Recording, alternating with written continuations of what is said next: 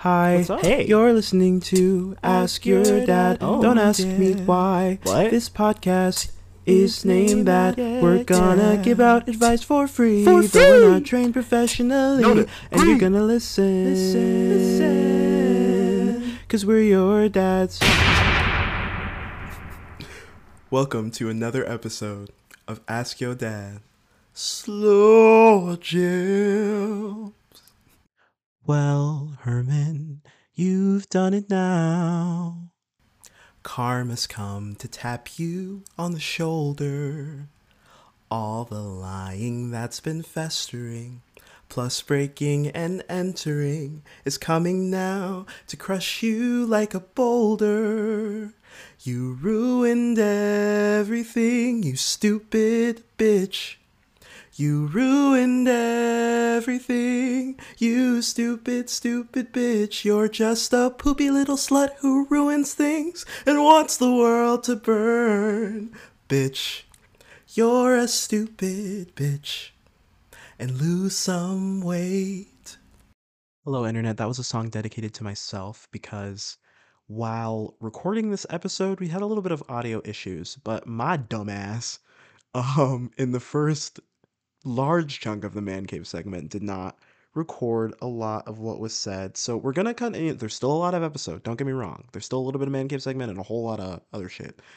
But we missed a little bit. So it's gonna kind of cut in at a random place. But on this episode, we have Sydney featured as a stepdad. We're about to talk about Beyonce. Just a forewarning. Let's get into it. As I was saying, I really think that it's going to be a great month because Beyonce is coming and I can look forward to that outside of all of the other bullshit. You sounded surprised, though. Did you not know that Beyonce was coming this month? Okay, so I did listen to your last episode with 10. Okay. So I, had an idea, but I was pretty sure that you had said Beyonce was going to release it, after, is it Chloe's album? So I was waiting on a, fall update from you about Beyonce. See, right. I wasn't expecting it now. That's the tea, right? I thought that Beyonce wouldn't release anything this summer because Chloe has been releasing singles this summer. But then I remembered, and we joke about this then, that Chloe has been very much saying, oh, it feels like a summer album, but da-da-da-da-da-da-da-da-da-da. And I think the reasoning why, I think that probably the initial goal was to release Chloe's album this summer. But when Beyonce decided that she was going to release her album this summer, they were like, okay, no. We'll just keep on releasing singles and we can put Chloe's album out later. I think in the in-between, because it's a 2-part album.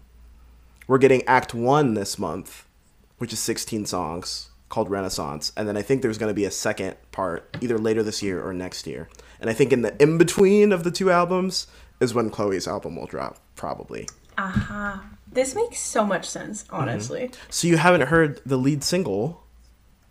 Mm-mm. It's so good. It's very housey and fun and very much written for queer people. And I think that that's great. I'm so ready. I'm so It's ready. really good. I want you to, I want to see, you're not on your phone right now. You're on your computer, right? Yeah, I'm on a computer. I want to see your live reaction to the album cover. So I want you to just Google Beyonce Renaissance. Okay. Oh, this is so fun. Being a member of the Beehive is it's the best membership in the world, you know? It's the gift that keeps on giving. The gift. I always forget that they're called the Beehive. Yeah. Renaissance. God, it'd be so good if I could spell, I guess. Renaissance is hard to spell, right? Yeah. Mama is trying to teach y'all vocabulary. She's getting y'all ready for the spelling bee. Spelling bee. Spelling bee. Mama on a horse. Mom on a horse. She said, I'm going to take y'all to Houston and take y'all to space at the same time. Literally. Yeah, I'm Literally. so speechless. She looks so good and so otherworldly, but also she just looks so good. This is so Chef's cool. kiss. It's just, it's hot. It's culturally relevant. It's here. It's now. It's very exciting. I'm super excited for it. So that's one thing that's keeping me So cool. grounded in a realm full of chaos. Another thing that's keeping me grounded is the Minions movie, which I saw last night. Stop. I've been seeing commercials everywhere for it, and I'm like, we got things to focus on. We need to not. But every time I see it, I'm like, look up. I'm closer to looking at movie tickets and telling one of my friends, hey, guess what? Sucks to suck. We're going to see Minions, and you're going to like it. I mean, here's the thing, right? I was told that we were going to go see Minions. I have a Minion-like wardrobe. I got a lot of yellow. I got a lot of denim. It's very easy. So I said, I'm going to just pretend that I was invited to the Minions premiere. And I'm going to dress up. So I had my little yellow croppy toppy.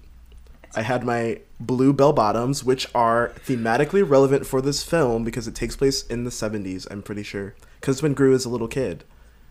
So that makes sense. There's literally a character, one of the villains is named Bell Bottom. Voiced by Taraji P. Henson. And it's really cute. Why did you look like that? I feel like I've heard that name before. She's an icon. She's I'm trying to think of something recently that she's been in. She's in Wreck-It Ralph 2. She's the internet lady in Wreck-It Ralph 2. There was a whole argument. Basically, when you go to grad school, sure, you think you're talking about your topic.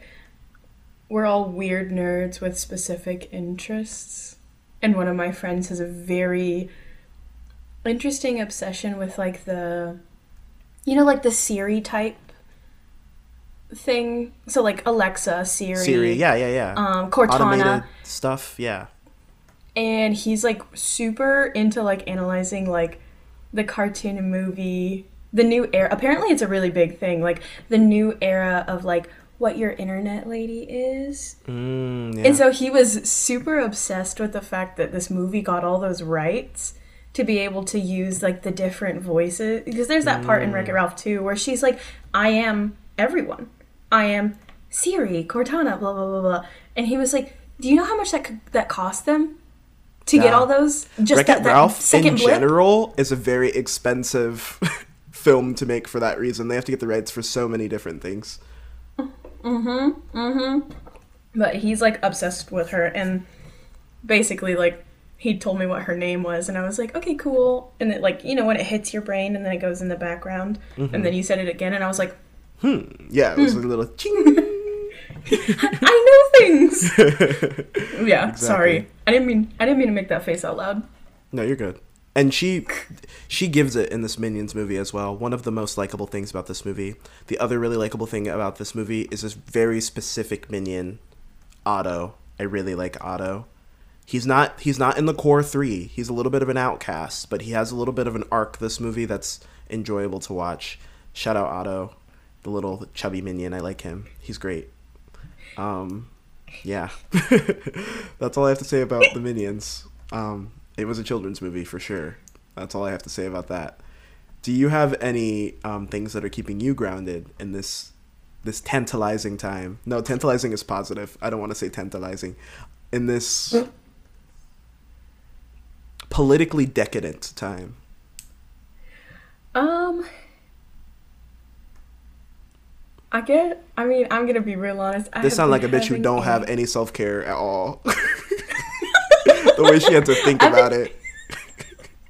I have been having a time, to say the least. But long story short, in order to do my research, I needed to find, like, these specimens, like specific species, 3 of them. But it's been so hot in Alabama, which is a norm. It's a norm. Yeah. But the difference is it's usually humid here, and it's been dry. Like Arizona type dry, and Arizona hot and Alabama hot are very different. Yeah, humid hot is different.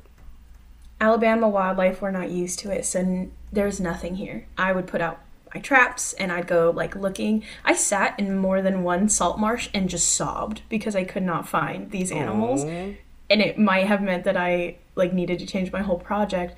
But we just had, like, I don't know, 4 or 5 days of, like, heavy, hard, tropical storm type rain. And one of those days I went out and finally found all 3 of my species in droves, like big, not juveniles, like big boys of them. And the one I'm particularly interested in is like these snails. They're called periwinkle snails. Cute. They're very cute. I finally found them. I only needed 60, but I went out with one of the undergrad field trips and a bunch of them helped me grab them. So now I have almost 200. Cute. That sounds like Sims. In Sims, you can collect frogs. Stop. I would collect frogs if they weren't going to like try to eat me. Fair. Frogs here in Alabama are like, let me go ahead and take your toe off. And I'm like, no, Ew. thanks, bud. Uh-uh. They're huge. They're always Ew. like, and they're so aggressive. I feel like this is a good moment for you to explain to the audience where you are and what you do. Because I just realized, like, out of context, people are probably like, is this bitch a scientist? And she is. But Yeah. This bitch is a scientist. So, I guess professionally, my name is Armorel Eason. I go to South Alabama University in Alabama, in the United States. And I work on an island called Dauphin Island Sea Lab, or I guess Dauphin Island, and I work at the Dauphin Island Sea Lab, which is like a 13-mile long island just off the coast of Alabama in the Gulf of Mexico. And I'm a master's student, so my current project, I guess what it completely boils down to is like proving that the universal fear molecule exists. work. So my major is environmental toxicology, and I need these specimens to test that theory, to kind of prove that that's what we're leaning towards. So I gotta go collect shrimp and killifish and snails and clams and juvenile blue crabs and brown shrimp, because that's what's required for this project. It's a very involved master's project, but I've never been anything short of an overachiever, and I sure That's is not true. gonna stop now. It is her strength and also her weakness. You're absolutely correct. It is so true. Me and Sydney actually met from, drumroll, you guessed it, being RAs. As Ooh. many of the stepdads on this show are or were. And we were RAs in the COVID year, we were RAs in the year that wasn't COVID and then became COVID. So, unique bonds happen when that happens. The transition zone. We literally lived through the transition zone together. True. It was a lot of people left. A lot of people got the fuck out of there, as they should. But me, you, Denton. Tatum. Tatum. Oh, Tatum. Yeah. I love Tatum. I see her all over my Instagram. I love a good Tate. I hate a good Tate, but I love a good Tate, That's my sister. I be bullying her. She don't even reply to me bullying her anymore. She just accepts it. She just leaves it be. What was her most... Hold on, I have to find it. Because I thought it was funny. Hold on. It was a recent Instagram post. Where is it? Tatum. Go on. Tatum. Let me say it. Tell the people what you know. Maybe it wasn't Instagram. Maybe it was TikTok. It was TikTok. I'm not going to find it because she posts a lot on TikTok. But I'm always negging her because I love her so much and I need to keep her humble so she doesn't become a Charlie D'Amelio or something. Me, on the other hand, I'm just like, Tatum, I'm a #1 tater tot. I'm like, damn, girl, if you were a fruit, they'd call you a pineapple. See? And you are the reason why I need to bully her. That's why. Listen, you gotta have people that, like, lift you up, and you gotta have people that That punch bring you you back back down. down. Yeah, precisely. Speaking of punching people down, I don't know why I said that as if I had a transition ready. I absolutely did not have a transition ready. I'm just going to look at my notes real quick and make sure that we covered everything that we wanted to cover. Okay. Sorry. Oh. Love Island UK came back on. Right? Right? And now they're airing the episodes on Hulu finally. Which I almost wish that they didn't because Love Island USA starts on, I think, like the 18th of July or whatever. And I don't want to be split between two worlds, but I'm going to be. Which is like, it's tough. Maybe I'll take a break from UK while USA is on and then finish UK after. But I feel like by the time USA comes on, they're gonna be at Casa Amor or something. It's gonna be drama, and I'm gonna want to keep up. And Love Island is just gonna consume my being. So I just wanted to start by warning you guys all of that. If I talk about Love Island every week, it's because I'm gonna be attacked from all directions with Love Island content. Also, some people from my favorite season of USA Love Island, season 2, and some other seasons, but I don't know them people as well, are going to be on not Survivor, The Challenge, which is a reality game show where they take all of these reality stars from different shows and pit them against each other in all of these really intense physical activities. And 2 of my favorite Love Islanders ever, Selly and Justine, are going to be on it, so I'm really excited to watch it. So there's just a lot of Love Island stuff going on. But anyway, back to Love Island UK. I just wanted to briefly roast the Love Island UK producers. I'm only in the first week still, I think, because I'm on episode like 5. So I think I'm on like the weekend of the first week, I want to say. Why the fuck? If you wanted to put a 19-year-old girl specifically on a season of Love Island, which I'm pretty sure is the youngest girl to ever be on Love Island, I could be wrong, but I remember in season 6, Finn being 20 years old was like a big deal. People were like, wow, he's so young. So I feel like a girl being 19 is like a bigger deal. Should be. Anyway. I think last season, Toby was 20, I think. No, Toby was like my age. I think Toby was my age. Let's ask the internet. Did you watch that season, by the way? I did. Also, Toby... That boy. Just watching him and watching the girls just like let him get by made some people raise my blood pressure, and he's one of them. Yeah. He acted a little sleazy. See. He was so likable, and then he got a little sleazy. And then he was like, bruh, first of all, you cannot get upset that that's how the world perceives you, and then get upset at how the world perceives you. Yeah. Like, do you remember when he was with, I'm pretty sure he was with Chloe when it happened, and he was like, oh, I'm just mad that, like, you know, the outside, like, the public view of me like that. Yeah. And then Chloe was like, I mean, it shouldn't really matter. It's like you and I, right? And he was like, well, and she was like, well, what do you mean? Like, it's you and I, right? We're a team. And he was like, well, and then she started questioning, like, are you even here for love? That made me feel real weird.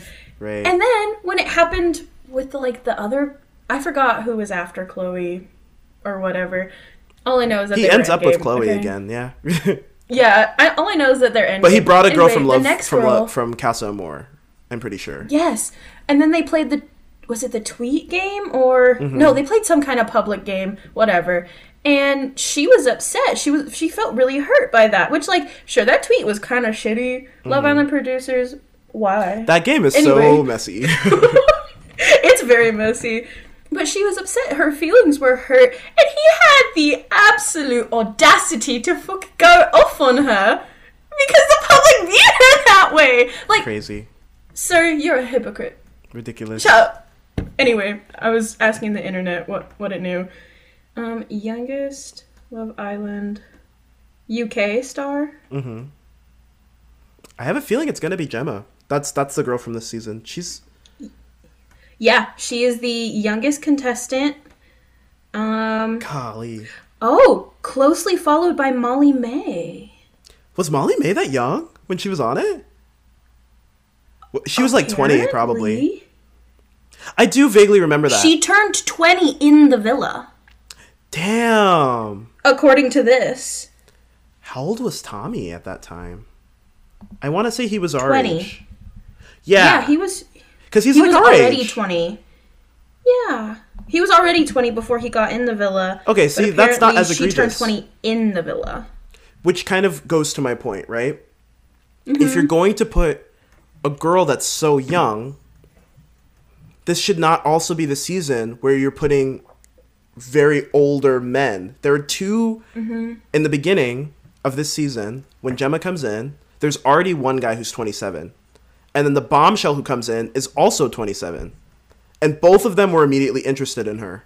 Because she's an attractive girl.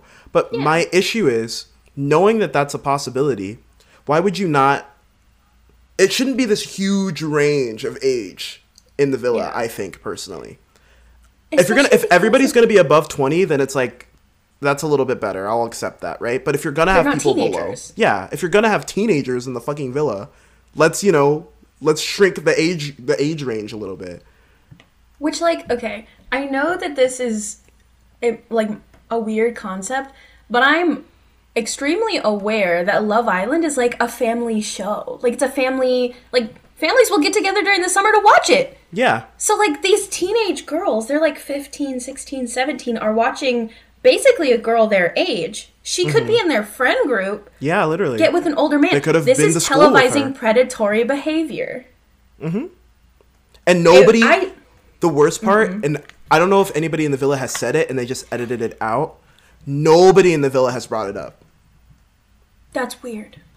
Nobody in the villa has been like, except for some new girls came in, and Gemma got upset because one of the girls was saying, oh, this could be like my little sister. And this was the first girl to ever say something like that. And she was like, I don't like it. She's like looking down upon me. I don't like that. And she also wants my man, so I don't like that. And I'm like, low key, normally, like, the girl who comes in and is like, fuck everybody, I don't want to be friends with anybody.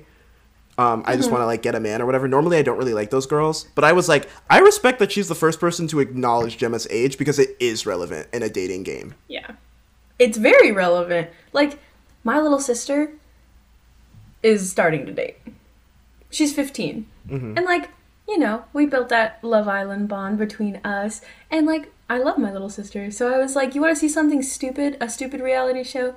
Let's watch this. It's my favorite thing. Mm-hmm. And I was like, look it, they're so funny. Like, all this fun stuff. We're going to watch this to make our lives feel better. Mm-hmm. I don't want her to watch this season in particular now. Right. I'm going to put a block on my Hulu. She cannot access it. I don't want her 15, almost 16-year-old brain to go, I can date a 27-year-old man because this girl who is only 3 years older than me is doing the same. Yep, I'm allowed to do that. Absolutely not, baby doll. And we are dating men our age.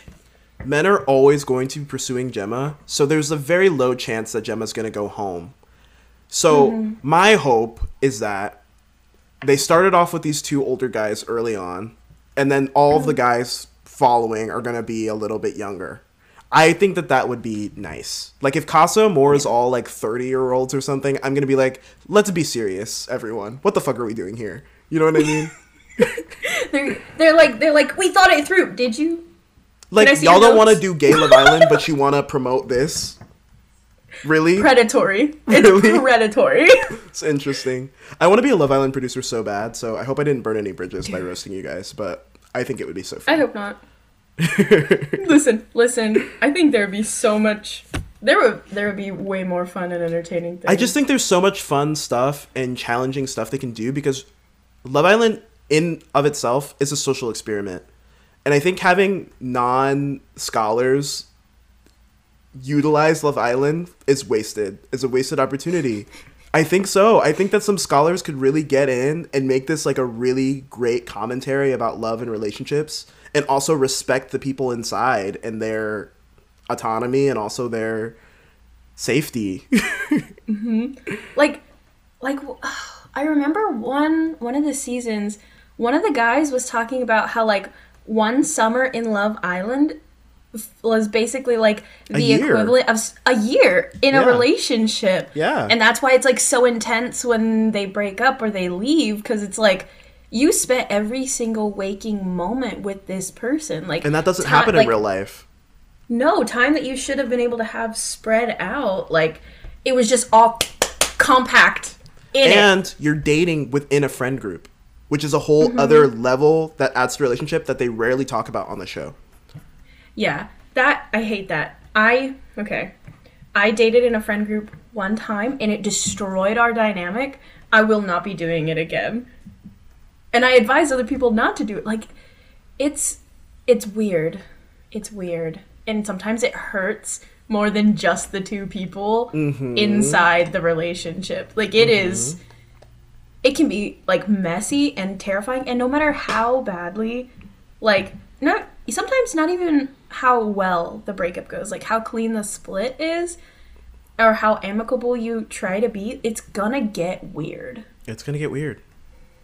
And that's why I love people like Justine and Sally from season 2 of Love Island USA, because them being best friends outside of the villa, living together, moving to LA together, doing all of this stuff, their careers are so closely intertwined, is like really beautiful. And really a lot of those girls from that season are still very close. And I think that's really beautiful because this show, the way that it's set up, if you walk out of there with a relationship, whoa, you really fucking beat the odds, because not only were you in this like nuclear group of people, like boom, boom, boom, dating each other, swapping saliva, all that shit, talking shit about each other, you were also doing all of that in front of all of America. Mm-hmm. Your parents watched your whole relationship develop. They have opinions about everyone you dated on the show. You know what I mean? Mm-hmm. So to come out of it with a relationship is crazy. To come out of it with a friendship is also like super beautiful. And so I really respect people who have been able to curate that. I think it's awesome. Yeah. I love Love Island. Except when I get to the point where I've told you about the nightmares that I have, right, on Love Island. You've had nightmares about Love Island? Okay, so sometimes I get a little too locked on to Love Island. Mm-hmm. And when I start having the dreams about Love Island, that's kind of like my cue to take a break. Right, you need to take a break. Mm-hmm. It's like the reoccurring ones are like, it's Family Day. Oh, I love. And I'm Jay chillin'. I'm like hanging out, well, probably in the pool or something. And all I hear is my baby brother, and he's like, Mimi. And, you know, he's a big boy now. Like, he's a whole middle schooler. Aww. But every single time, he's like a little one in this. He's like, I don't know, 6, 7. And he's running at me. And I'm always like, you're here. And then I catch him. But, like, my whole family comes in. But I know that's not how that works. They used to, before COVID, it used to be like that. It used to be like a whole crew running in. And then I have another horrifying reoccurring dream where, like, every time like a new girl comes in, my man gets stolen and I'm vulnerable and single, but like somebody from the friend group saves me and is like, it's like, oh yeah, I've like always thought about you this way. And I'm like, okay, like we can try again. And like I keep doing this revolving door where I'm the core 5, but like I'm still in danger consistently and constantly. Until at one point somebody like yells at me and is like, grow some balls, like figure yourself out, what do you want? And I was like, I don't want to stand in anybody's way. And then I wake up and I'm like, oh, I hate confrontation. I hate that. Anyway, I've decided I need to go. If I were to be on Love Island, I would either want to be in the core initial group, which is kind of like the bottom of what I would want to do. I would either want to be in the core initial group, or I would want to come in with like another boy who I share something in common with. You know what I mean? Because I feel like those are my best chances of doing well. I'm not getting picked in Casa Amor. I know that to be true. I need to either be in the beginning so that the audience supports me, empowers me through Love Island, or I need to come in like as a team with someone kind of thing. Okay, hot take. Mm-hmm. If I were to be on Love Island, I want to be introduced in the situation where there are, I guess, I bring in 2 boys with me. You know how that's sometimes a thing? It's like 2 boys and a girl. I like it when they do a mismatch of gender. I like that. Mm-hmm. But there are, like, it's a girl's choice event. Because the thing that I've noticed is, like, if it's hard for you to get somebody in the first recoupling since you're there, you are more than likely going to be sent home. So if I can guarantee myself that, like, pick the man. Like, oh, I picked someone. I'm not, like, waiting to get picked. Yeah, true. Yeah. And I know naturally in a setting I'm an observer. And that sounds really bad to say. But I tend to be the person that people come to, like, tell the things to. And I hear everything. And I always, like, have it in the back of my mind. So I'm not worried about, like, messing up dynamics because I would find the one person that needs to be paired out and I wouldn't have an issue. Mm-hmm. It's like, I'm not gonna break up a couple. part of how you stay in the villa is you make friends with the villa. That's true, because then people support you. There's a white boy, a skinny white boy, every fucking season who gets shitted on in the beginning and then gets pulled through all the way to Castle Moore, and then they still find a way to fuck it up once they're at Castle Moore. I still don't understand that. I still don't get it. I don't get it. Every year, without fail. But, like, I know that sounds so bad. Like, you're supposed to be on the island for love.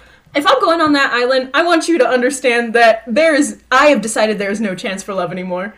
I'm here to do the bare minimum. I have decided I want a life change, and I'm ready to be in the spotlight. Fair. I'm not looking for love. I'm looking for someone to have fun and hang out and vibe with, and that maybe will see me outside the villa. Like, if he calls, that's good. It's been so many years since somebody has taken the money. I think that's only happened in the first season of UK. Mm-hmm. I think would be my... I shouldn't... Let me not put that into the universe. That's going to come back to bite me. But I think it would be funny. I think it would be funny to go into the villa, be like a really stand-up person, make friends with everyone, maybe get like a really good connection, make it get voted all the way to the end, and take the money. Because it'd be so unexpected. You would come out of the villa such a villain. Your life would be changed forever, but you would have so much money.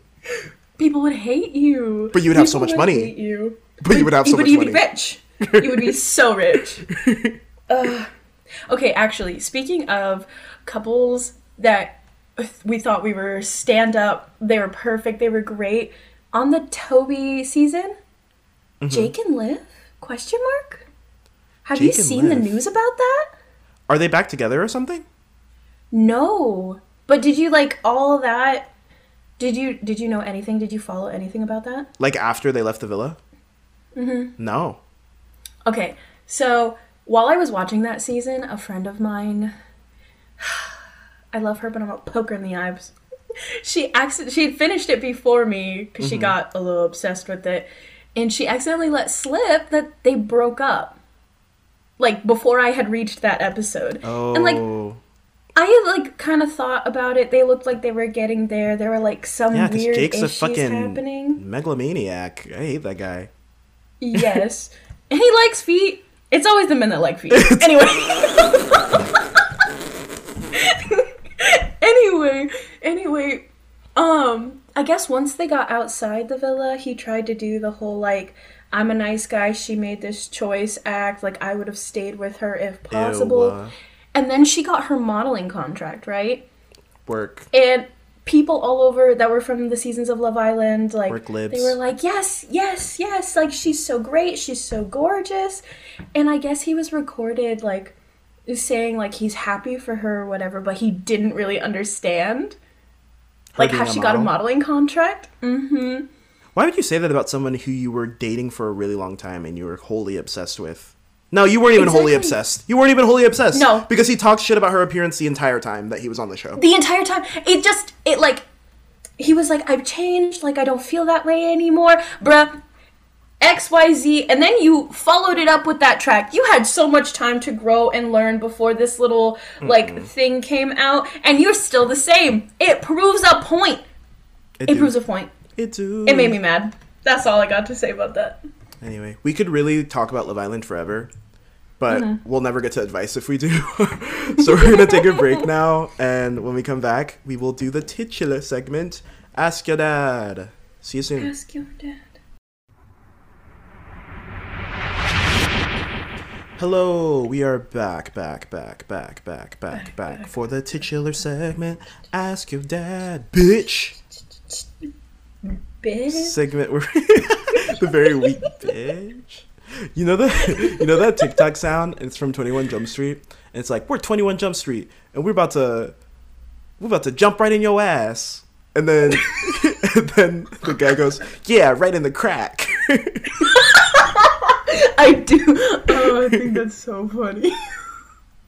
I make references to TikToks, and at grad school, I have transitioned from being like the oldest in undergrad to being the youngest in this generation. I'm a baby to these people. I am 23 years old. The closest grad student to me is 26. Oof. So I'm a child to them. So I'll make TikTok references and they're like, these kids and their TikTok. And I'm like, oh, wow. what? But you're only a few years older than me. What you mean, Jelly Bean? I don't get it. No, I mean, I work, everybody is significantly older than me, and they all know all the TikTok stuff. Guess it's just an industry thing, babes. Guess it's just an industry thing.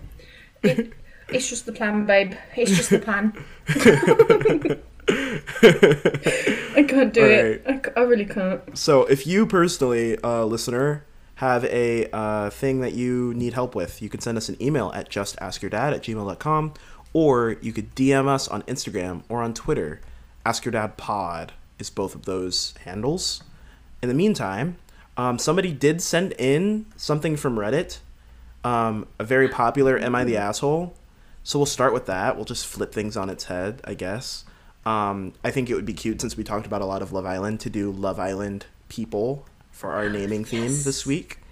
Do you have a man? Tommy! A man. Tommy. Oh, I love me some Tommy Fury. I also just love the name Tommy in general. We know a lot of great Tommies. I don't think I've met a bad Tommy yet. So keep that up. I met a female Tommy the other day, actually. Cute. And she was just as perfect as every other male Tommy I've ever met, so. Cute. Okay. On to this. Am I the asshole for storming off from my sister's wedding after she dead named my son?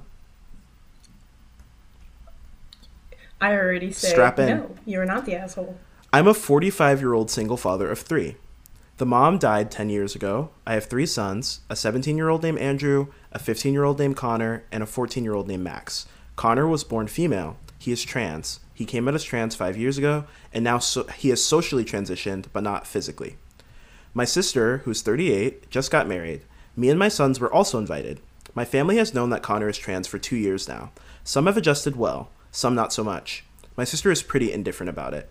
Her wedding was really super well organized to the last detail. She wanted all the men to wear shirts and ties, and the women to wear sundresses. I texted her a picture of our outfits the day before the wedding, and she said, "Where's Nia's dress?" I was a bit surprised, and told her to not dead name my son, and that he'll be wearing a shirt and a tie like the rest of the men in his family. Or we will not be coming. She said fine, and that was about it. At the reception, my sister got mad that Connor was wearing a tie, but didn't say much after that. When we sat down at our table, the card said Nia. Oof.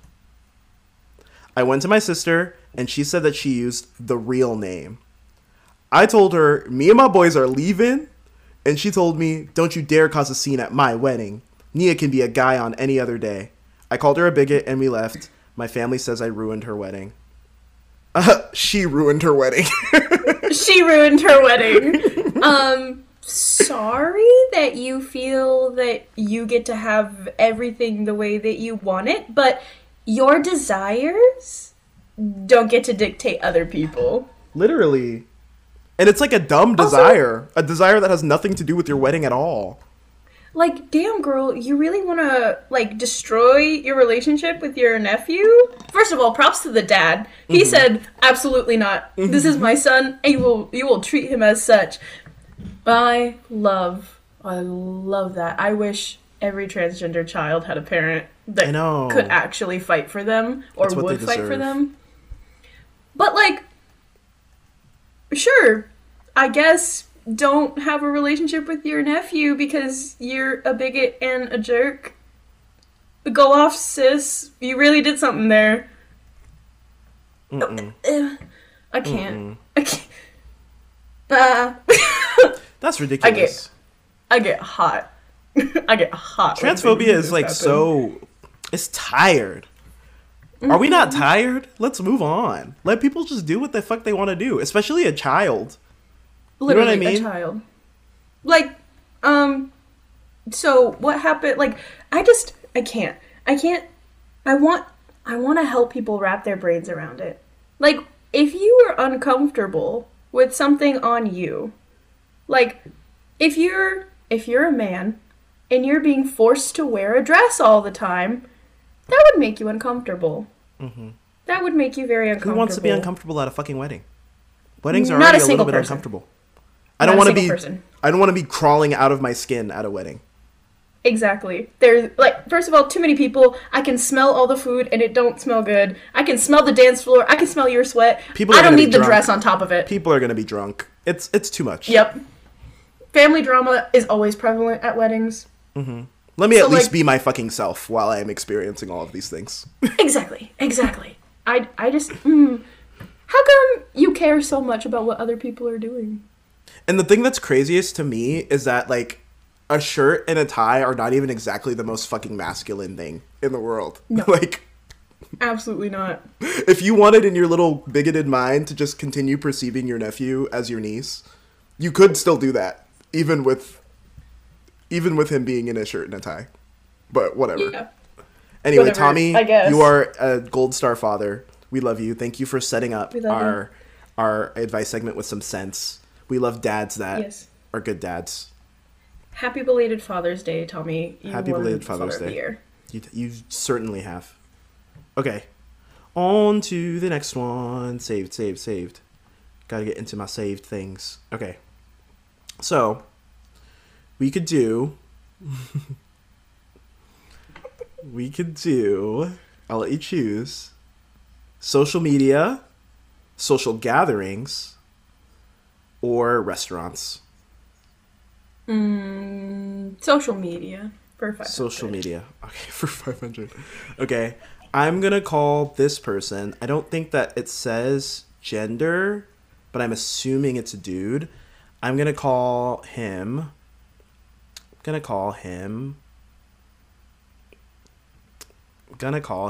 There's a name that's on my tongue, but I want to make sure that I say it right. Ikenna. We're going to call him Ikenna. He's someone from this current season. Ikenna says, how to stop checking your ex's social media.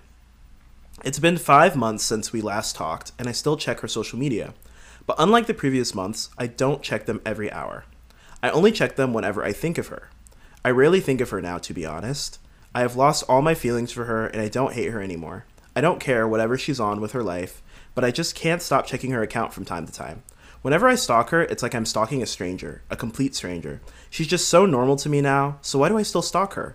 I guess it's become a habit. Can anyone give me some advice on how to stop stalking this person? Ikenna? I feel like there's some subconscious things happening, buddy. I guess if you want to stop checking her socials, get rid of them. Ooh! You could also just... You could block her. Yeah, literally block her. unfriend her, unadd her, Mm-hmm. block her. I don't know, girl. There's a lot of options. It kind of just seems like you don't want to. Yeah. I have a friend that... This is just for context, because I think some people have, like, a bad taste in their mouth about blocking. It's social media. It's not real life. You're not erasing this person. It's just you don't want to see their social media anymore so that you can move on with your time. I have a friend who I was really close friends with in high school who the relationship slowly got separated because we all went to different schools. And to me, it seemed like they kind of found a new clique, so to speak, and kind of like separated from our core high school friend group. Recently, for my birthday, I went on a trip for my birthday. I just said for my birthday twice. That's cute. To Disneyland. And I wanted to invite as many friends from high school as possible on this birthday trip because it was like a full weekend of activities and stuff. But I specifically invited people who I knew would say yes, one, and that I had rapport with. I don't want to invite someone to my birthday weekend that I don't really know anymore. You know what I'm saying? Yeah. Yeah. But I can see how I very much marketed it as like, oh, this is like a high school reunion of my friend group kind of thing. Because I did the whole vlog and everything, and I was like posting all the pictures and stuff like that, right? Sometime after the trip, some of us noticed that we were blocked by this friend. And I was kind of upset about it at first because I was taking it as like a attack kind of thing. Because I was like, we don't talk. So if you blocked me because you weren't invited on this trip, it doesn't make sense. But then I stepped away from it for a little bit and I thought about like, I don't know.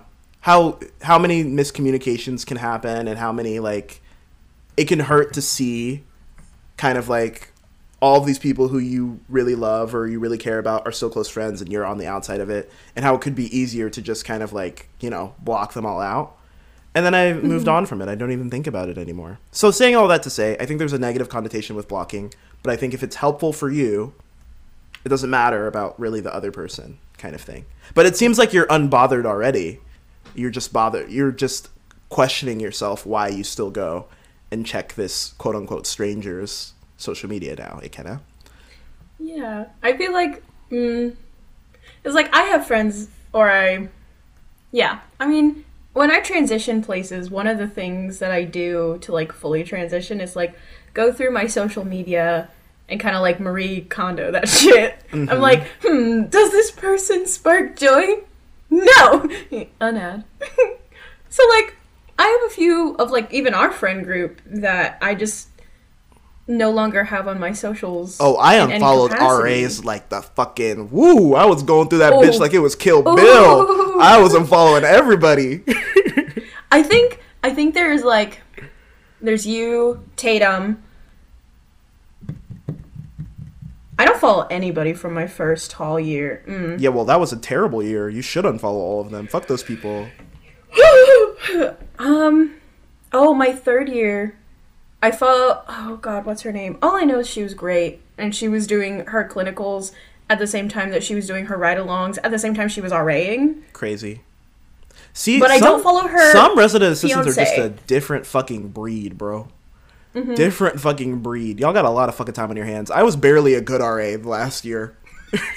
I was barely even, like, doing my job. And some of you are doing your job and fucking raising a family and fucking solving world hunger. Like, whoa. Like, okay, sometimes I would just watch other RAs from other halls, and I'm like, girl, when you sleep? Do you? I don't think so. Because if I was going to do one thing, bitch, I was going to go the fuck to sleep.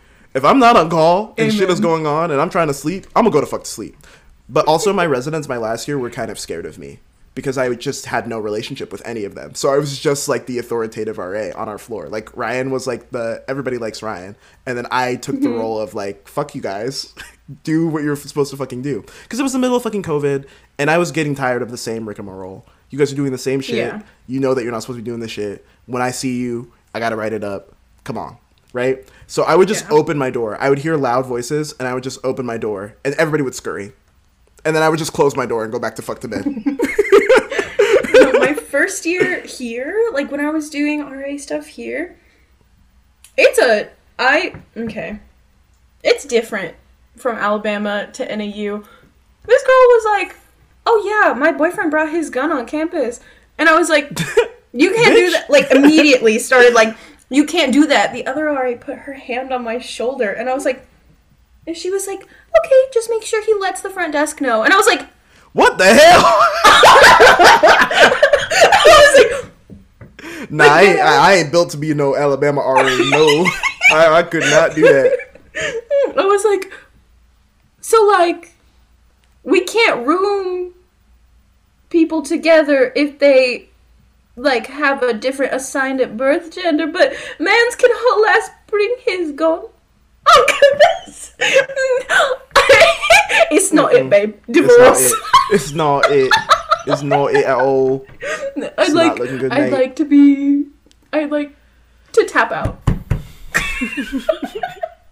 Anyway, back to Ikenna.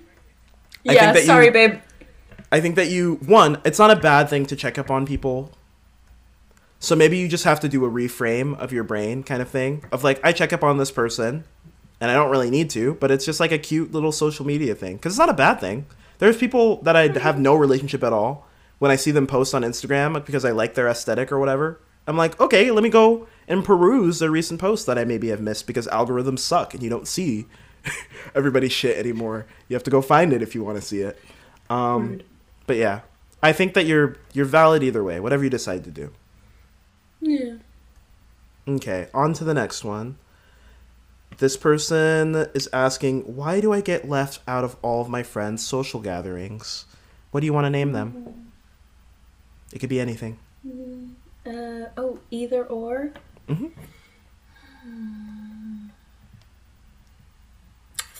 Farrah. I don't remember.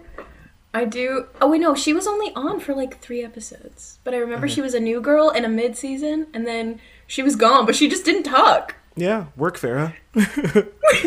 Farrah says, like, why am I left out of all of my friends' social gatherings? I invite them to do stuff with me, and they have my contact info for whenever they want to hang. But they never reach out. It's always me, and I usually see them getting invited to do stuff by my other friends. I hate to be paranoid or even FOMO, but what should I do? Actually, we're not doing this one. I take it back. Okay. I sucked it right back up. Because there's no information there at all. Nobody can help you. No. I mean, somebody could probably help you, but Reddit cannot help you because Bye, Farrah. you do not give any information. I'm so sorry. Am I... Okay, hold on. There was another good one that I saved that I wanted to do. Okay. No, maybe I saved bad ones. Maybe I'm a liar. Okay, this one might be interesting. I'm gonna call this person Finn. Yay. Finn says, I'm getting married. How do I stay focused and positive? Well, my life has done a complete 180. I'm happy to be getting married, and I have no worries about my significant other.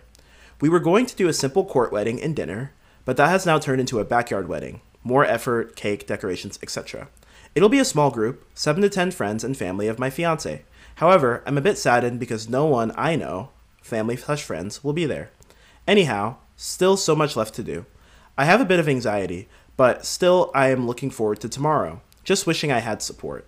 So send me your best wishes or advice. I'm used to celebrating big events and milestones quietly and alone, but this is different.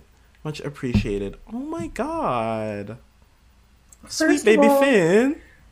First of all, congratulations that you have found someone that you enjoy so much that you no longer feel you have to celebrate quietly and alone. I'm so happy and proud of you. Second, congratulations just in general. This is nice. I'm so sorry you don't have support, but I mean, I don't know you, but I would be there if you asked.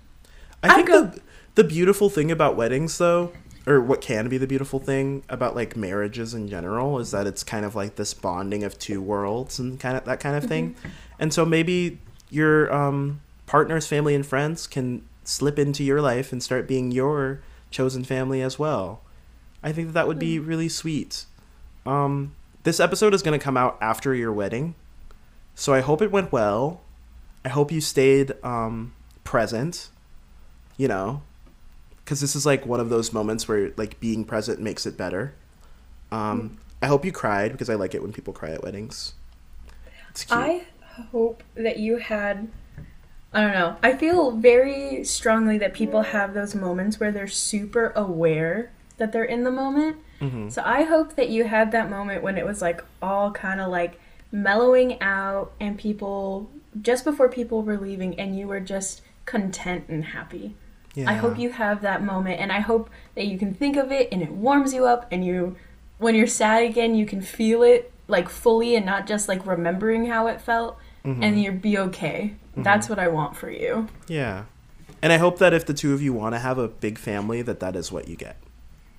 Because I feel like I know a lot of people who grew up not a lot of siblings or not a great relationship with their family that end up wanting to be parents and having that like really cute relationship with their family and stuff. And I think that would be cute for you. I would love that for you. Finn. I hope you're doing great, Finn. We miss you already. Aw, heartwarming. No more heartwarming stuff. It's time for Am I the Assholes? This is the first one, and it's quite ridiculous. It's quite ridiculous, bro. Wait. Okay, if it's ridiculous, can we please name this guy Mike or lady? Sure. Sure. I still single-handedly despise that man. Really? I liked Mike. Just, how you gonna act that way, bro? I liked Mike. Well, I liked Mike once Mike was with Priscilla. Okay, Priscilla deserved better, and I stand by that. True. They're not even together anymore, sadly. Of course not. She's smart. I think I was just happy to see like an African like couple where it was like an African guy and an African girl, and they weren't, you know, outside of that. That was cute to me. Their little dance that they did in the performance episode. Yes. Okay, that cute. was super cute. Okay. Anyway, am I the asshole for going off on my brother over a Sonic the Hedgehog mascot? Mike asks. Get ready. I homeschool my daughter, and my brother doesn't agree with it, and has said on so many occasions. He thinks that homeschooled children don't get any socialization.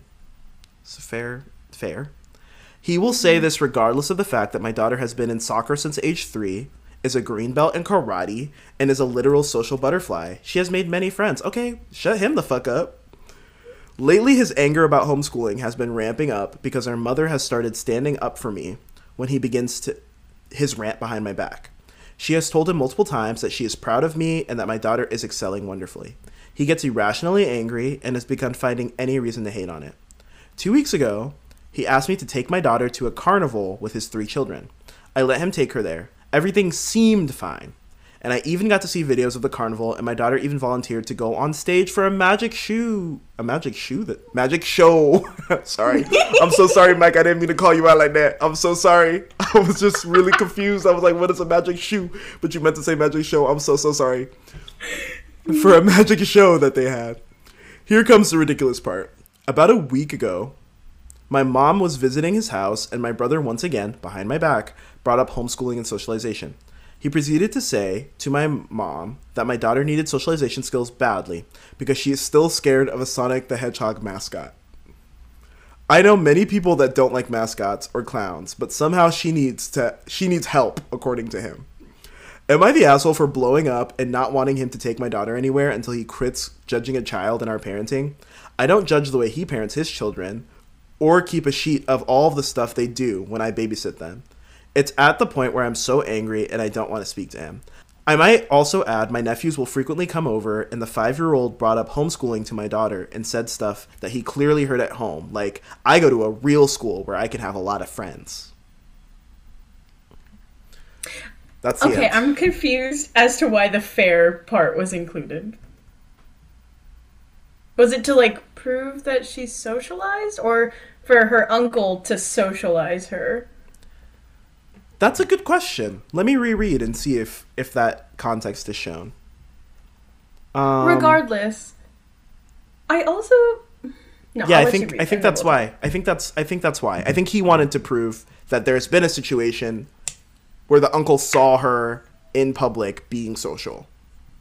talk. Okay, I'm gonna be like honest right here and right now. If I become a mother, and God forbid I am financially able to do so, I think homeschooling at least portions of time would be really ideal. Yeah. But also, first of all, I don't have the patience. I do not have the monetary ability. And also, I don't have the education. Right. I would rather send my child somewhere where someone who is qualified to look after them and explain those things to them is going to be there and able to help them. Right. So, I don't know. I think homeschooling in some regards is really good, and like going to public school is in others is better regard, but also like can't y'all just let people be people? Yeah. People make choices for their kids in terms of schooling that makes the most sense for their family. For instance, Yeah. if I were married to someone who was like maybe has like a brilliant education background or a brilliant childcare background, and I kind of have a childcare background too, and there's a situation where one of us can work and the other person can stay home, I think that it could be beneficial for homeschooling in those situations, especially in the country that we fucking live in, bro. Oh, But amen. I personally also, you know, when I was growing up, we would always say, people in my family, people on TV, all that kind of stuff, people would always say, like, oh, public school is really important because it teaches, like, you know, like real life interactions and stuff like that. But as I get older, I'm like, do I want to have kids if I can't afford to either homeschool or send my kids to private school? I'm like, do I want to have kids if I can't give them the best possible education? Because I don't want to have to be fighting with y'all bitches about banning books. I don't want to be fighting with y'all bitches about gender-neutral restrooms. I don't want to be at the PTA meeting. I want to send my kids to a school where I know they have the funding and they have the scruples to keep my kids safe and also to give them the education that they deserve. Also, like, I wholeheartedly believe that public school is not, like, it's not, like, to socialize kids and teach them all the rules. 100% it is to force them to learn how to conform to society. Because I don't like... I have an office. I like my desk, but only for a few hours at a time. Right. I need to go to the outside. Right. I can't do that. I cannot imagine asking a person... Because that's what kids are. They are small people with the same amount of feeling as a big person. All right? Yeah. There's not enough space for all that to bounce around. They haven't regulated yet. I cannot imagine asking somebody small to, like, sit at a desk for 8 hours with maybe 30 minutes of movement time to go and to be normal and, like, just be perfectly happy. That's not how that works. Like, you need to give them other things. They can't just sit down and consistently work. Most people can't do that. I mean, people make jokes all the time about how they're like, oh, I gotta entertain myself at the office. Huh, imagine that. Why you gotta entertain yourself while you're sitting at your desk where you're supposed to be for 8 hours all the time? Does it suck for you? It sucks for them. I wonder why. Yeah. So I don't know. Mr. Mike, I don't think that you are the asshole at all. Not even slightly the asshole. I do think your brother is a little asshole, little asshole-esque. Not even a little. Very asshole-esque. Because there's just boundaries, you know what I mean? You could think thoughts and not verbalize those thoughts. Especially not in front of children. Like, there needs... Children who have a very close relationship with the child that you're talking about. If you feel like you need to have your big kid conversation, like you feel like you have to have your big kid words out in the open, close the door. Yeah. Do it elsewhere. Yeah. And do it direct. And if the conversation's over and you didn't get an answer you like, deal with it. Right. I would also take this as an opportunity to talk with your daughter, and just make sure. I know maybe not all parents are about this, but I think that because there's going to now be this perpetual thing in your family about whether or not this is a good idea that your daughter is homeschooled, I think constantly checking up on her about how she's feeling about the homeschool situation is also important. Because if maybe she makes a really good friend at soccer that talks about public school, and at one point she gets interested in the possibility of going to a public school or going to a charter school or whatever, I think that that's fair to be open to that. Even if it's like the best thing for you, I also think that you should be open to the possibility of changing it if your daughter is interested in that. Or if, I don't know, maybe a school opens up that caters to a specific skill that she has and she's like, ooh, I want to be a part of that. You know what I mean? I think you should still be open. I don't think that you should be so gung-ho about, this homeschool thing is working, that you close your eyes to the possibility that it doesn't work just because your brother is an asshole, you know? Yeah. Also, like, in case you're listening to this, Mike, there are ways to integrate your kid into public school, and I would encourage you to find them. Now you can't say that you don't know that information if you listen to this podcast. You don't get to not look for them so that you can be right and fail your kid out of public school. Yeah, true. Just letting you know, Mike. True. Because there's even like, I don't know, there's like clubs and stuff that you could be a part of, like through schools, like different things that your daughter can participate in through schools that I think would be beneficial. In summer school? Summer school, yeah. Summer camps, summer school. Yeah. And then, it's less time, but it's like getting used to it. It's like when you wake up your body, like when you, 2 weeks before school starts, you start waking up at the times you're supposed to so you can get used to it. That type of deal. Yeah. I get very upset with people when they do weird things to ensure that it goes their way or the outcome is proof of what they said. Right, yeah. You gotta learn to be wrong every once in a while. Yeah, or not even wrong, but to be open to things to change, you know? Because just because homeschool is working now does not mean it's always going to work for your child. Exactly. Like your kid, the whole point of you doing homeschool is because your kid is a person with changing interests. Their interests might change. Yeah, precisely. Okay, we'll do one more Am I the Asshole, and then we will wrap up and move on to Daddy of the Day. Okay. Yeah. Where is it? There was another really juicy one. Maybe there wasn't another really juicy one. Okay, well, I guess we'll just do this one. I'm going to call this person Paige. Paige. Because there's multiple Pages across the Love Island timeline, and I like most of them. Okay. Really? I only remember one. Well, there's one this season. Anyway. This current season. And I also like her a lot. Okay. Am I the asshole for telling my friend not everything is always about her and that it was all in her head? Oh, no, not gaslighting. Gaslight gatekeep girl boss. Let's see what Paige has to say. Me and my friend are not from the USA. We live in another country which is fairly religious and closed-minded. Thank you for that context. I feel like people don't always add context of where they're from. And I think that is important in a lot of situations of, you know. My friend writes erotica as a hobby. And she had her fair share of creeps. She wrote under a pseudonym. She was doxxed recently by her ex-boyfriend on local Facebook page, and she had some creepy comments, etc. We went to another town for the weekend and went clubbing last night. I was hitting it off with a guy and brought him over, and he greeted my friend and whispered something in her ear. She grabbed my arm and dragged me away to the toilet without a word, which was rude. She told me he was a creep and to not go anywhere near him.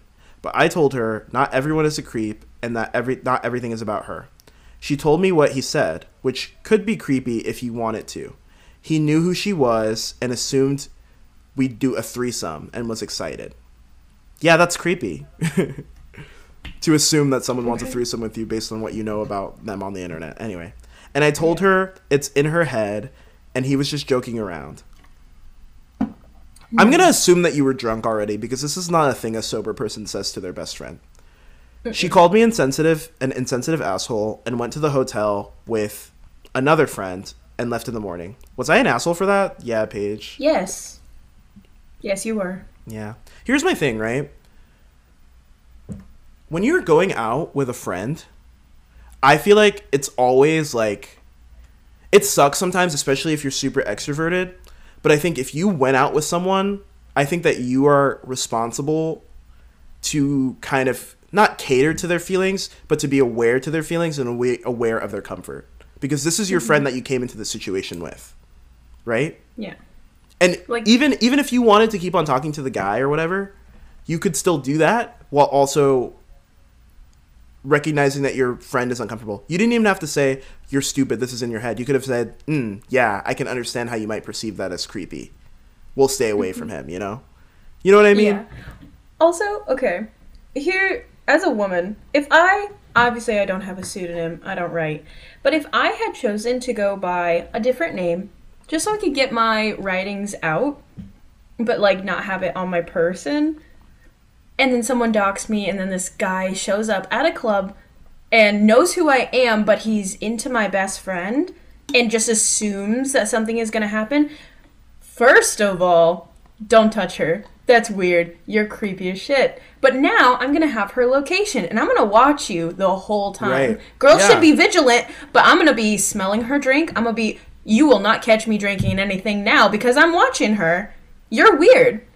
And I'll deck you in the face if you do anything close to weirder. Because how are you going to look me in the eyes and tell me, I know who you are. I know what we're going to do. Okay, this is not one of my novels. You are not cute enough. True. Maybe you might be an 8, but now you're a 0. Now you're a 0. He's a 10, but he's creepy and assumes you want to have a threesome. 0. 0. Generous 0.5. 0.5. And you want to know why you earned that 0.5? Well, how you earned that 0.5? You walk away.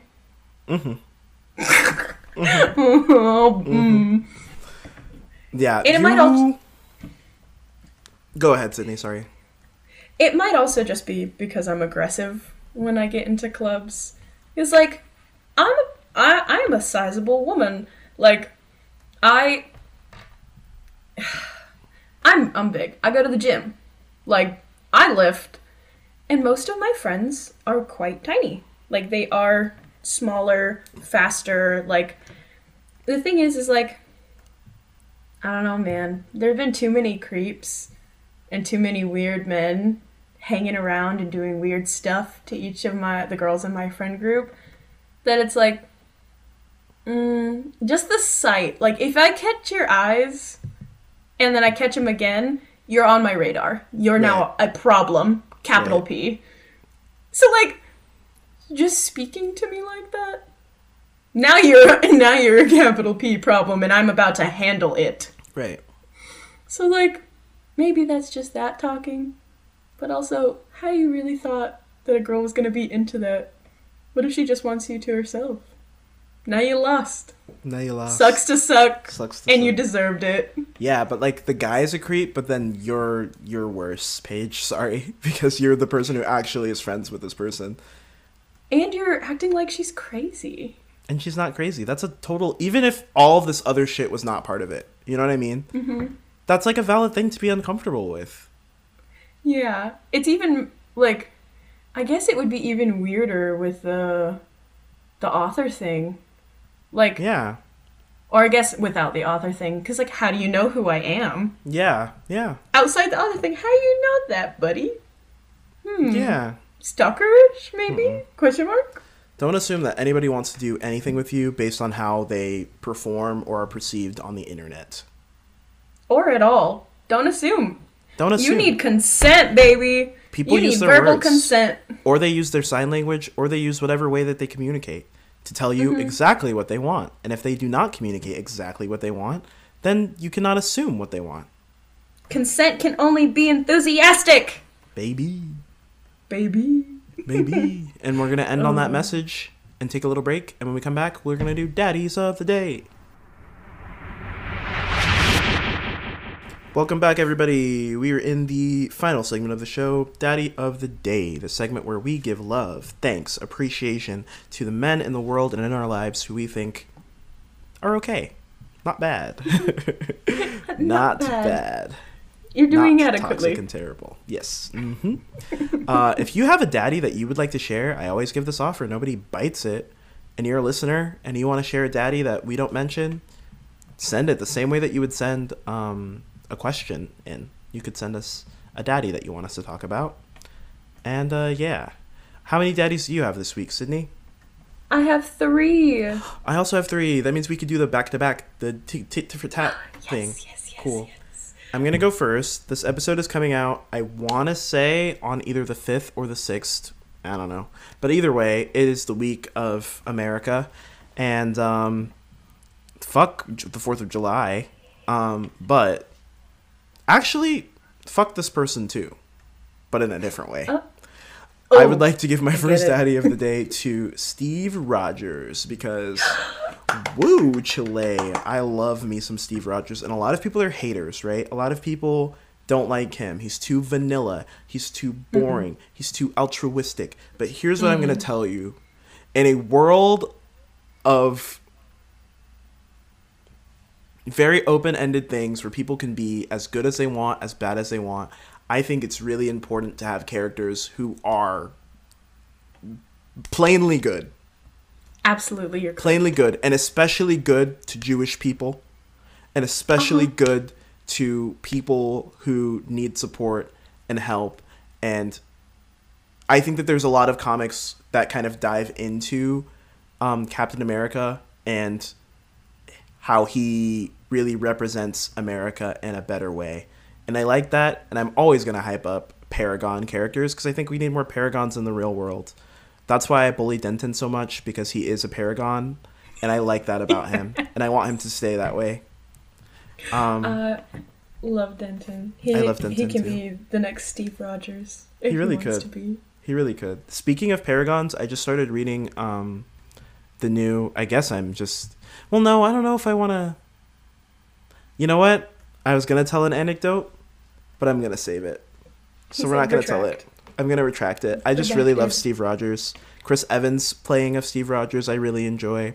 And I also really enjoy a lot of the comic and animated versions of Steve Rogers. I actually have a character design of Steve Rogers that I quite like for my Avengers AU that will come out eventually. I'm actually making actual steps toward making a webcomic now. So Yes, yes. I'm trying to commit to it, and hopefully by next year that could be a thing. Is it... Go ahead. Sorry, I'm like torn between not giving away too much of what I know about your... No, just go for it. I Okay. can edit it out if anything. Is it the teen MCU Marvel stuff? Is Yes, that it's series? like Okay. it's college-aged MCU characters. It was teen when I first came up with the idea in high school because I was a teen. But after going to college and also just taking in so much media, I know that college-aged characters are a very underrepresented group. And also I think it would be easier to do a lot of the things that I want to do in the story if they're college age. Think like in Monster Prom, how the crazy shit that happens in Monster Prom couldn't happen if they were actually teenagers. Yeah. Same thing here. So I decided to just make them college aged instead. Also, I'm so glad my boyfriend is really into the Marvel universe, and I've never, like, I watched some stuff with you, but like I never had that ability to like get into it. So I feel like Sydney of the past before the Marvel would have been like, oh yeah, Steve Rogers, he seems cool and he's pretty. He's played by Chris Evans. He's half Yeah. dentist. Yeah. But now I have like a real appreciation for him, and I'm just like, ah, yeah, he really is a great character. He's pretty rad. He's a cool guy. Okay, so that's my first daddy. On to you. Okay, following the fictional daddies theme, I know we talked about this. All my daddies are fictional. Work. I want to start off with a shout out to my fans that play Fire Emblem Three Houses, Oh yeah. Work. because Dedue is the ultimate man. We love to do. We love to do in this I house. love Dedue. I was playing, I don't know how I did this. I really hurt my own feelings, but I was doing a run and post time skip. Yeah. The game has been out for like 2 years, so we can talk about the time skip. I just don't want to hurt people. I don't want to hurt people. No. Anyway, post time skip, I had like gotten to a point where I was like so excited and like had unruined things for myself, and then something happened to my Switch and that whole run was gone, and I was heartbroken. But now I'm doing it and doing it better. Nice. Even better than before, and What Dedue difficulty is do you still my play number on? one man. Casual, because I cannot live the Oh. chaotic lifestyle. Is it hard? Is casual hard? No. So in casual, if your students fall in battle, they will still have a life at the end. And you could still use them or no? And not in the battle anymore. They lose out on the experience points, but you still get to have them. Like they're still alive in the world. Oh, I didn't know that. It's nice. It's very nice. I still try not to kill them because I do want them to class up. Right. And that, like, battles are the easiest way for them to level up in places, and, like, Right. if they're using certain weapons. But, yeah, I can't live like that. I am simply incapable. Fair. And it's already a fictional game, so, like, why would I try to add realism to fiction? No, Right. thank you. I personally like the deaths because it does get me to replay the game. Like, it makes me more excited about replaying the game. Like, people who died in my first run, my second run, I'm going to recruit them even if I'm on a different, like, path. Because I'm like, they didn't get to live out their life. Let me see if I can get them to live out their life this time. That's fair. Someday when I'm a more experienced Player. gamer, Yeah. I will do such a thing. However, Right now, it's not the vibe. can't do it. I just Fair. am capable. I'm not capable. Fair. Okay. My second daddy is another fictional character who I really, really, really love. The new season of Umbrella Academy just dropped. And if you know me, you know I love me some juicy, juicy Umbrella Academy. Because I just love stories about families that look different. And it's a really traumatic show. For context, for people who haven't watched Umbrella Academy, it's basically about this group of kids, or they're adults now, but when they were kids, they were all recruited from across the world and brought to this academy to train together to be superheroes for this old crotchety man named Reginald Hargreaves. And he was basically their dad, and they had a robot mom, and he numbered all of them. So there's a ranking in the family based on your number, and they all have different powers. And it's like really great commentary on family dynamics and also all kinds of other stuff. It's really fun, really wacky and fun and crazy and time travel-y, and a lot of stuff happens in the show. But anyway, Diego, who is number 3, is one of my favorite characters. And every season, I think, because there's a lot of plot stuff, characters grow and change. I always think maybe my favorite character is going to change, but Diego's always doing something that makes me really relate to him. I think he has like this really tough exterior, but you can see the child in him. Like, you can see this person who just wants his dad to love him. You can see this person who really wants to be number one, even though he knows he'll never be number one. You can see this person who genuinely cares about his siblings, even if he tries to not show that he cares about his siblings. And I think in season 3, I feel like you finally see, like, the truest form of Diego. I feel like he's pretending a little bit less, and he's being a little bit more real. For those of you who know, one of the main characters is played by Elliot Page, who recently transitioned. And this is not really that spoilery, because what would you expect, right? But his character, previously known as Vanya in the show, was already kind of the outcast of the family. And this season, they've grown, they love each other a little bit better now. But this season, Vanya transitions and wants to be called Victor. And there's a scene where the first person that Victor comes out to are his brothers. And he walks in, and he had just gotten his hair cut. And everyone's like, oh, nice haircut. But, like, there was something bigger happening, basically, or whatever. And Diego calls Victor Vanya, not knowing. And Victor just says, yeah, it's Victor now. And they all just kind of stare at him for a second. And then he's like, is that going to be a problem for anyone? And Diego's like, no, let's chill. Moving on to this bigger issue that we're dealing with right now. Like, we love this for you, but also, like, the world is ending. And it's very sweet. It's a very sweet season. There's some choice stuff that happens this season, but the writing of the characters individually and the relationships between the characters are always very good, and I just really love Diego. Spoiler alert. I'm going to say this because it's part of the reason why I chose him as a daddy. Diego is kind of a dad in this season. Kind of. And it's, like, really sweet. His dynamic with his kind of son is really sweet, and I really respect it. It's like he purposefully goes in. It's dropped upon him. He wasn't expecting it. But he's like, well, fuck, my dad sucks. I'm not going to be like my dad, so we're going to figure this shit out. And it's great. We love that. We love it when dads step up. We do love it. Okay. My second daddy of the day is, like, I guess it's not really, like, your, like, childhood fictional daddy. I read these books when I was probably early high school. And, like, the Chronicles of Narnia will always be, like, my number ones. But, like, this guy in this book, his name is Jem Carstairs. He's part of the Clockwork Chronicles. They're by Cassandra Clare. It's, like, the Mortal Instruments universe, essentially. It's in that same universe? Except the Mortal Instruments, the books that are about that's those like people, Shadowhunters, yeah?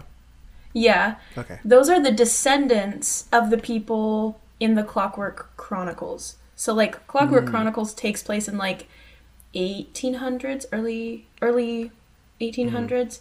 And then Shadowhunter, Mortal Instruments era, that's, like, present day, essentially. Work.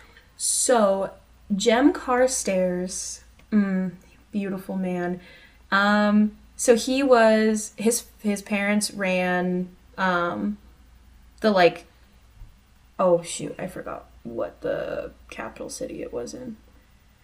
Long story short, his mother and father are of Chinese descent, and they ran the Shadowhunter complex in the biggest city, where, like, the most Shadowhunters were. And then this demon somehow gets past the wards in that church, or, like, that's basically what they are, as churches, And Jem is like 5.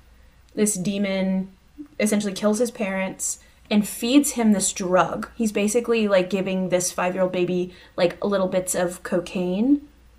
Ew. But it's like demon cocaine. So like it's gonna eventually kill him. And like posing as like he's just taking down this Shadowhunter complex.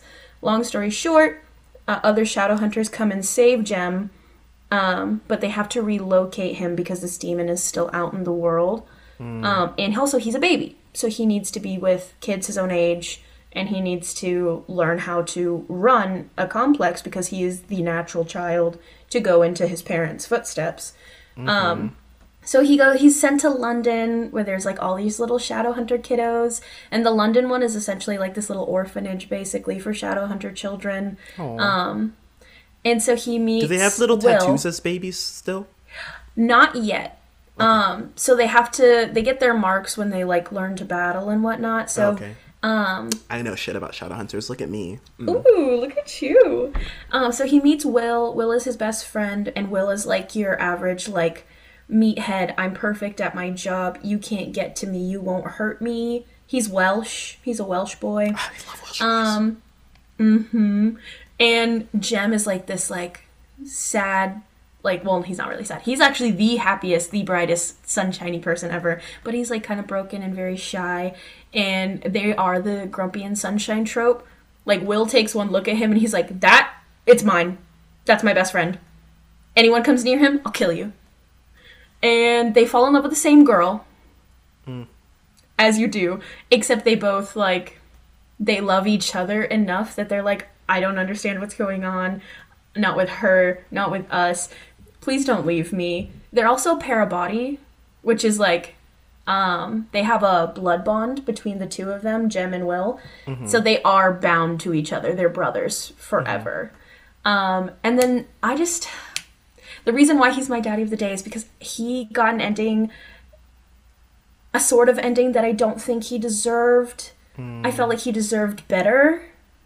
But also in the same vein, like if he was a real person, it's very obvious that this is the ending he would have wanted. If anybody ever wants to read it, that is a hard stop for me. I'm not going to spoil that one.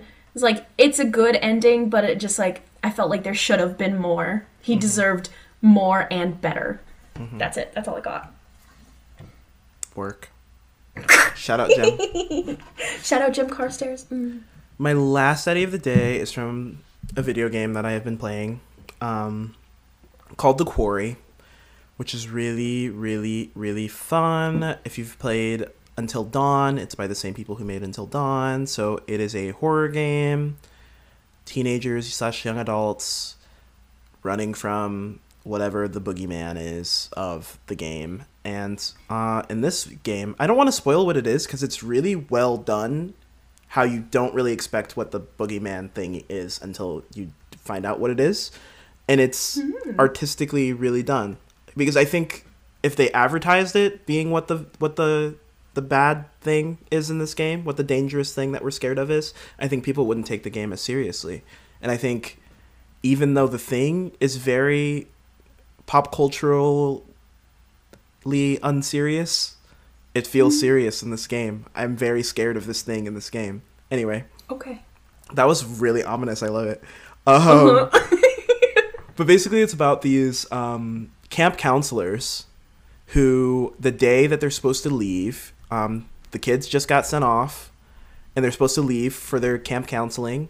Their car breaks down, so they can't leave. And the camp counselor guy, like the leader guy, is really stressed out about this. He's like, what the fuck? No, we need to leave. We need to leave today. And they're like, dude, chill. We'll just stay another night. It's fucking summer camp, bro. And he's like, no, everybody stay in the fucking house. I'm going to go figure this shit out. Everybody stay in the fucking house and we'll leave in the morning. And he drives away in his car that is working. And the kids, stuff ensues. Craziness ensues when they stay the night.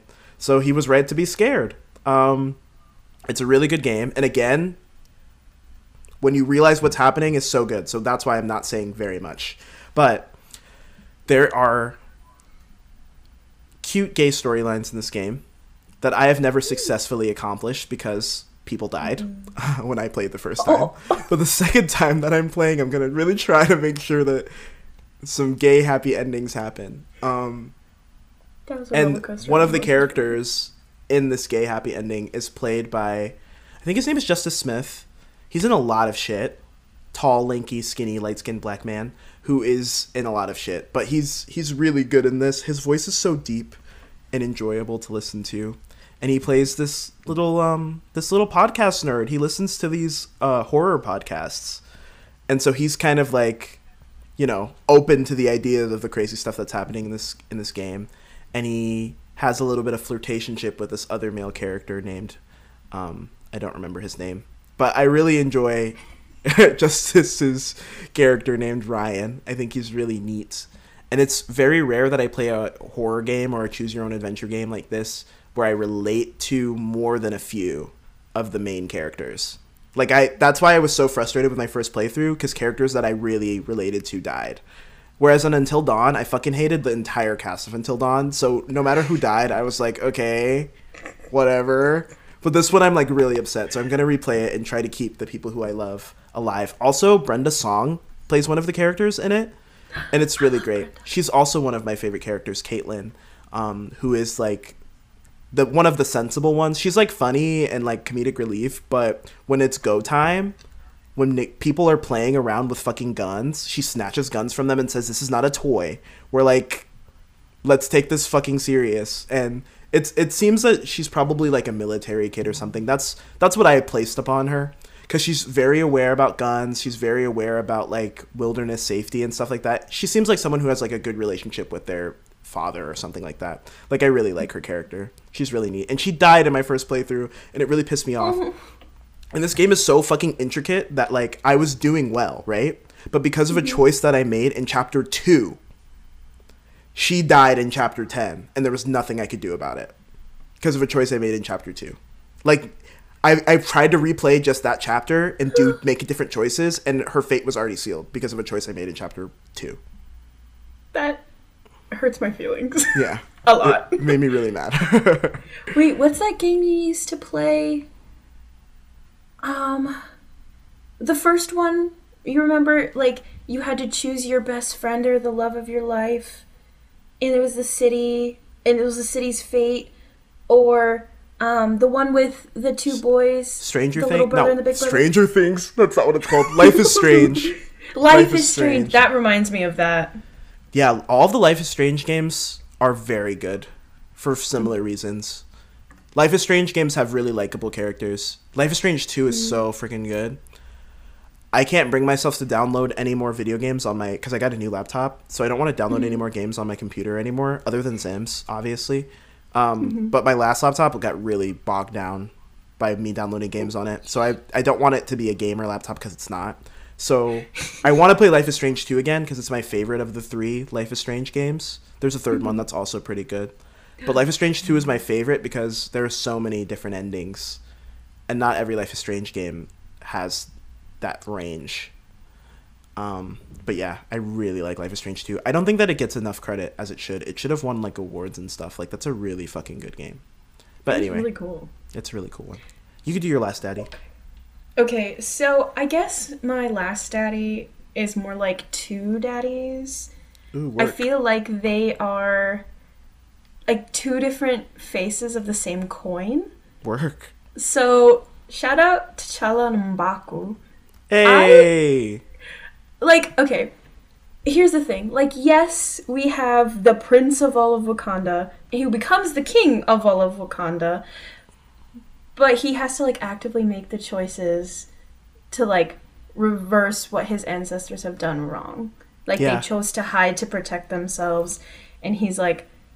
At first, it seems like he's going to go along with this. Like, it makes sense to him, which makes sense if you think about it, because he was raised that way. He was raised to hide, this isn't who we are, like, we don't step outside because it could hurt our people. And, like, yeah, the whole fighting with your, like, cousin who's trying to kill you and uncovering some truths, I feel like that arc into a different paradigm is, like, great. It's great. But I do not think it could have worked as well as it did if M'Baku hadn't stepped up and also made his own choices. True. Like, yes, we see him be an angry man who is, I don't think we ever see him as the prince in the movie, but obviously he had to be the prince at some point of Jabari Land in order to be the king now. Like, in order to lead, at some point he had to be the successor, or the next in line. He had to have watched someone and learned from them, yeah. Exactly. And so, like, if you also are like, this is the big nation, and, like, you are a small part that doesn't engage, like, you also had to have learned why that happened. You worship a different god. So, like, obviously, there are some major issues, as we see at the very beginning when he fights T'Challa, and T'Challa chooses mercy and is like, don't make me kill you. Like, I was almost certain, and after doing my own little research in the comics, I was pretty sure that this guy was going to just let him throw him over the waterfall. Because that's the kind of man that he was. Yeah. And that's how he was raised to be. Yeah. But he chose mercy for himself. And I think that singular decision is what made everything capable of happening. Like, because T'Challa saved his life and he chose to let T'Challa not kill him, he also saved him. And then when he, gets thrown over, and then he doesn't take the herb either. He could have very easily have taken the herb and become the Black Panther and done exactly what he needed to do to save it without him, but he still chose what he chose. And I think I just think the flip coin, two faces, same coin. They're not the same man, but they have grown up almost on the same path, and they chose to break it. So it's like, we love breaking generational cycles. Very astute, scholarly, way to look at Black Panther that I haven't looked at Black Panther in a while. Something fun.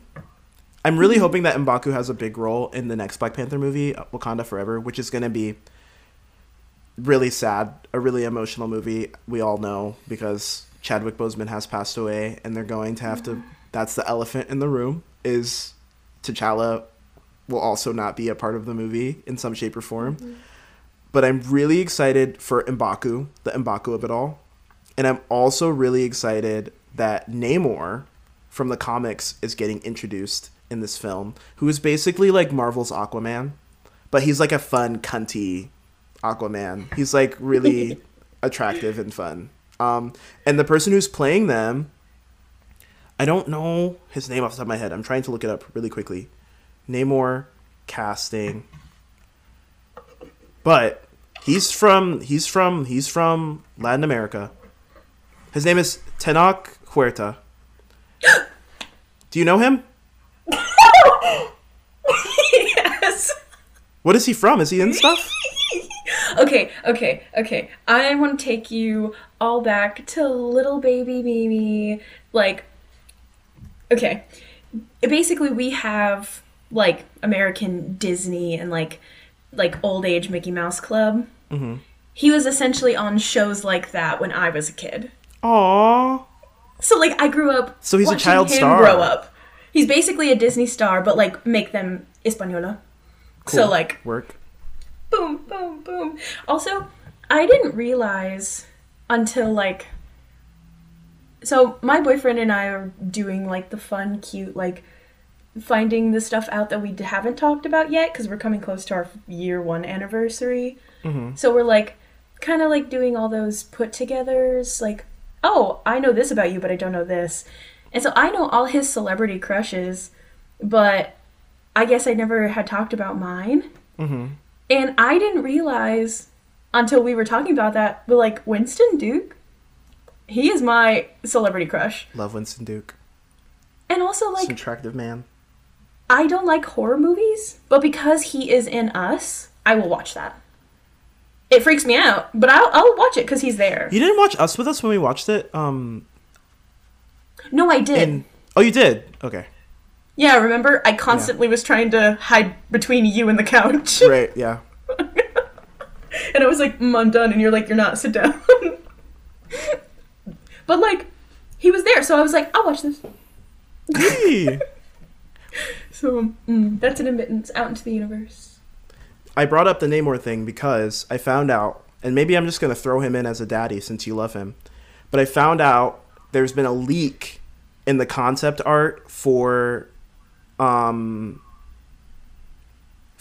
Namor and this actor playing Namor, and they've kind of shifted some of the designs. First of all, Namor is basically butt-ass naked all the time. He's always in a Speedo, which is why he's better than Aquaman, because he serves the cuntiness. He serves body, yada, yada. He would walk in the body category. He would walk in the sex siren category. He would do it. You know what I mean? But they've added some stuff to his costume that's very much like Aztec Mexican stuff, which is really cool, which is what I really am enjoying, that it's more than just we're going to cast a brown person. It's like we're going to shift. Atlantis as a whole is going to be inspired by this culture, which just kind of goes into the things that Black Panther is doing. And I'm glad. I really love Black and Brown solidarity in general also as well. So I think that's going to just make the movie all the better. And I can't wait to see what it's going to do for the culture, because Black Panther was such like a big cultural moment for Black people and African people and immigrant Black people in general. And so I'm excited to maybe see these two cultures kind of intertwine with this next movie. And also Shuri is like definitely going to be Black Panther. Like I'm pretty sure it's basically confirmed at this point. So I'm very excited. I'm so ready. I'm so ready. It's going to be great. Yay. So yeah, we're going to end the episode on that excitement before we explode into something else. Sydney, is there anything you would like to promote before you end the show? Yes. So I am the newest public relations officer of the Marine Science Grad Student Organization here at Dauphin Island Sea Lab. So if you all could, by the end of the summer, I'm going to be building a TikTok not only for the lab, for the grad student organization, but for my independent lab. And these TikTok handles are currently SME Lab, that's for TikTok, and the MSGSO, and then _ DISL. So if you want to see oyster content and watch me voice over crab thoughts, or just be an absolute hooligan about science, go ahead and follow that. And if it's hard for you, also just look up Armorel, because that's where it's going to be found. It's spelled ARMOREL. Yeah!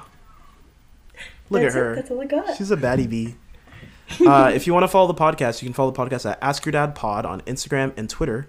If you want to follow me, if you want to follow me, you can follow me at Herman John Dad on Instagram, Twitter, and TikTok. I am 9 followers away from 2,000 followers on TikTok, everybody. 9 followers away. 9 followers away. Give me some brand deals, everybody. Give me some followers so I can get some brand deals so I can quit my job. Just kidding. Just kidding. Or am I? Okay. Let me that is all. My eyebrows. They painted on. Listen. I am your average native girl. I gotta paint my eyebrows. She gotta paint the eyebrows on, baby. I gotta do it. It's part of the thing. It's part of the thing. See you guys later. Have a good rest of your whatever it is. Bye.